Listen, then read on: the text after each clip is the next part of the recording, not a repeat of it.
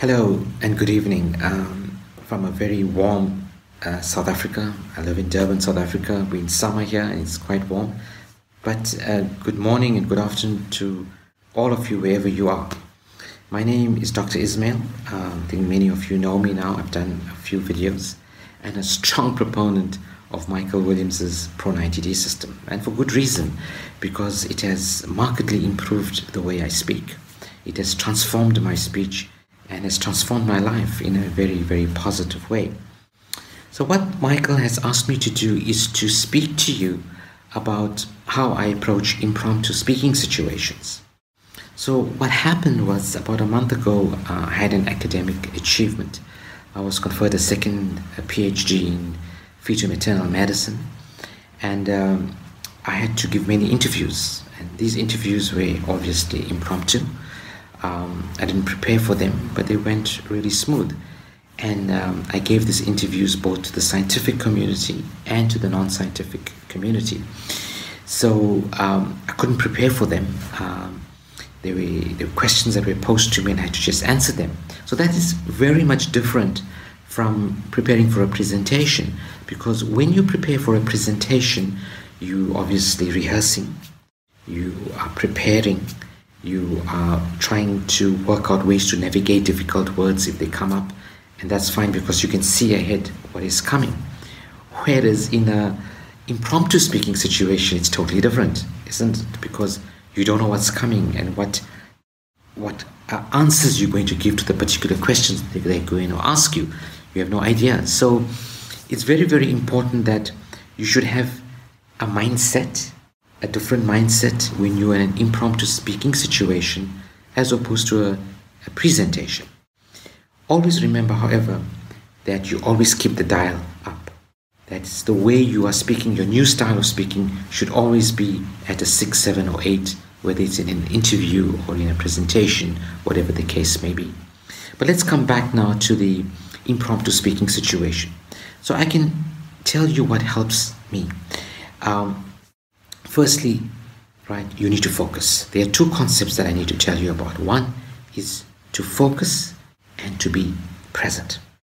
So when you focus and when you are being present, that does two things. You are intensely concentrating on the questions that are being put to you. That's point number one.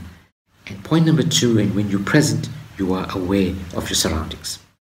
So what does that actually mean? So that means that often, and I can speak for myself, when I'm focusing and I'm being present, I kind of play in the background in my mind the different affirmations and the different affirmations that I use. For example, I'm an excellent speaker. I'm a genius at speaking. Or I don't have to rush. I can just take my time. And another very, very important affirmation or technique, I should rather say, is that pause. I don't have to rush in. Pause 1 second before you have to say anything. And this is critically, critically important. And why is it important? Because when you're in an impromptu situation, sometimes there is this tendency or there is this need to want to jump in. Right? So I'm also guilty of that. So someone asks me a question, and because I might know a lot about the question, I want to get in there and I want to say a lot. Believe me, that's the worst thing you can do.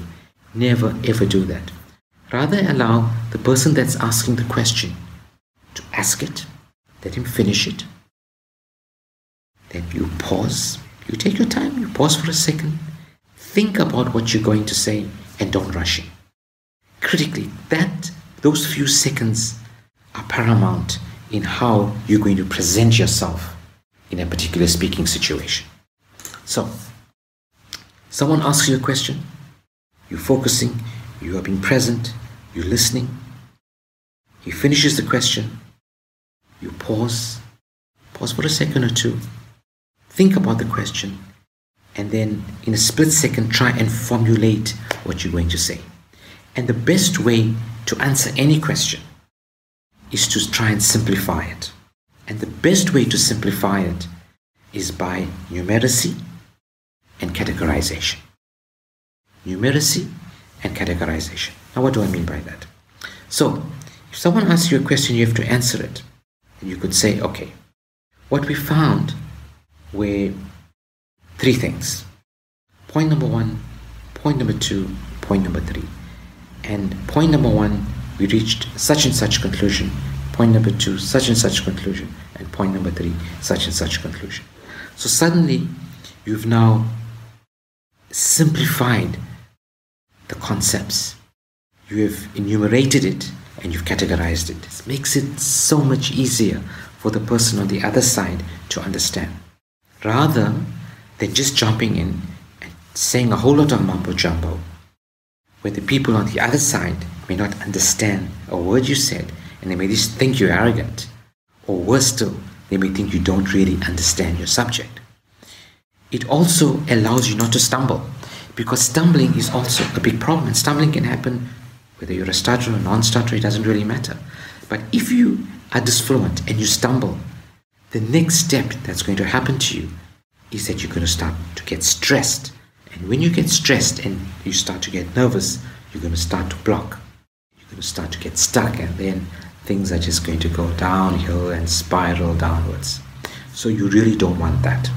So you want to take your time, you want to focus, you want to be in the present, and you want to answer the question in a structured fashion. It's better to do it in a numerical fashion, and you categorize what you want to say. So if you fulfill that, you will find that it will work really smooth for you in any speaking situation, whether it's impromptu or in a presentation for that matter. And the two things that Michael always speaks about is you always think about your two friends. One is Vic and one is Rick.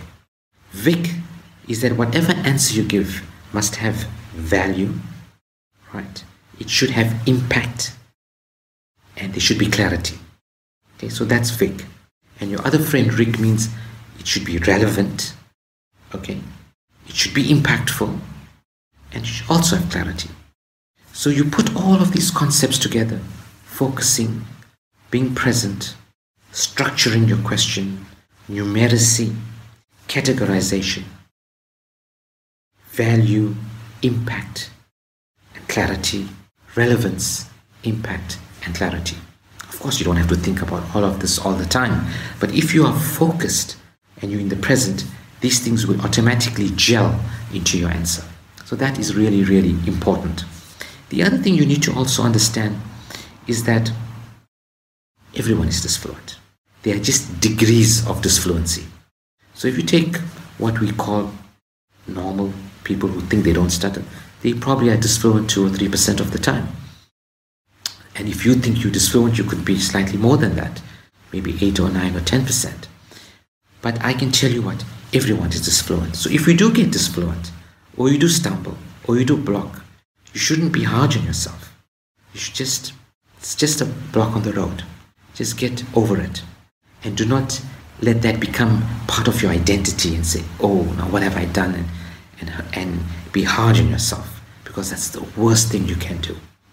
Because then your confidence is going to go down. And I'm an examiner for many exams, and I ask many questions also many times. And I can tell you that many people in an exam situation, because they are stressed and because they are nervous, will stumble. And sometimes they even block. People that I know for a fact don't stutter or don't stammer also block. So disfluency is there all the time. But the beauty part of Pro 90D is that it does not concentrate on the stuttering aspect, right? We don't worry about the stuttering aspect. We're concerned, okay, about smooth speaking and clear speaking and impactful speaking and speaking with authority. That's what the Pro 90D system is speaking about. Because when you do the Pro 90D system and when you employ it, it is creating new neural networks in your brain. It's not trying to correct your old disfluent self. Yes, your old disfluent self is a dominant self because you could have been speaking disfluently for decades, and you've got this new speaking style that has to compete with the disfluent style.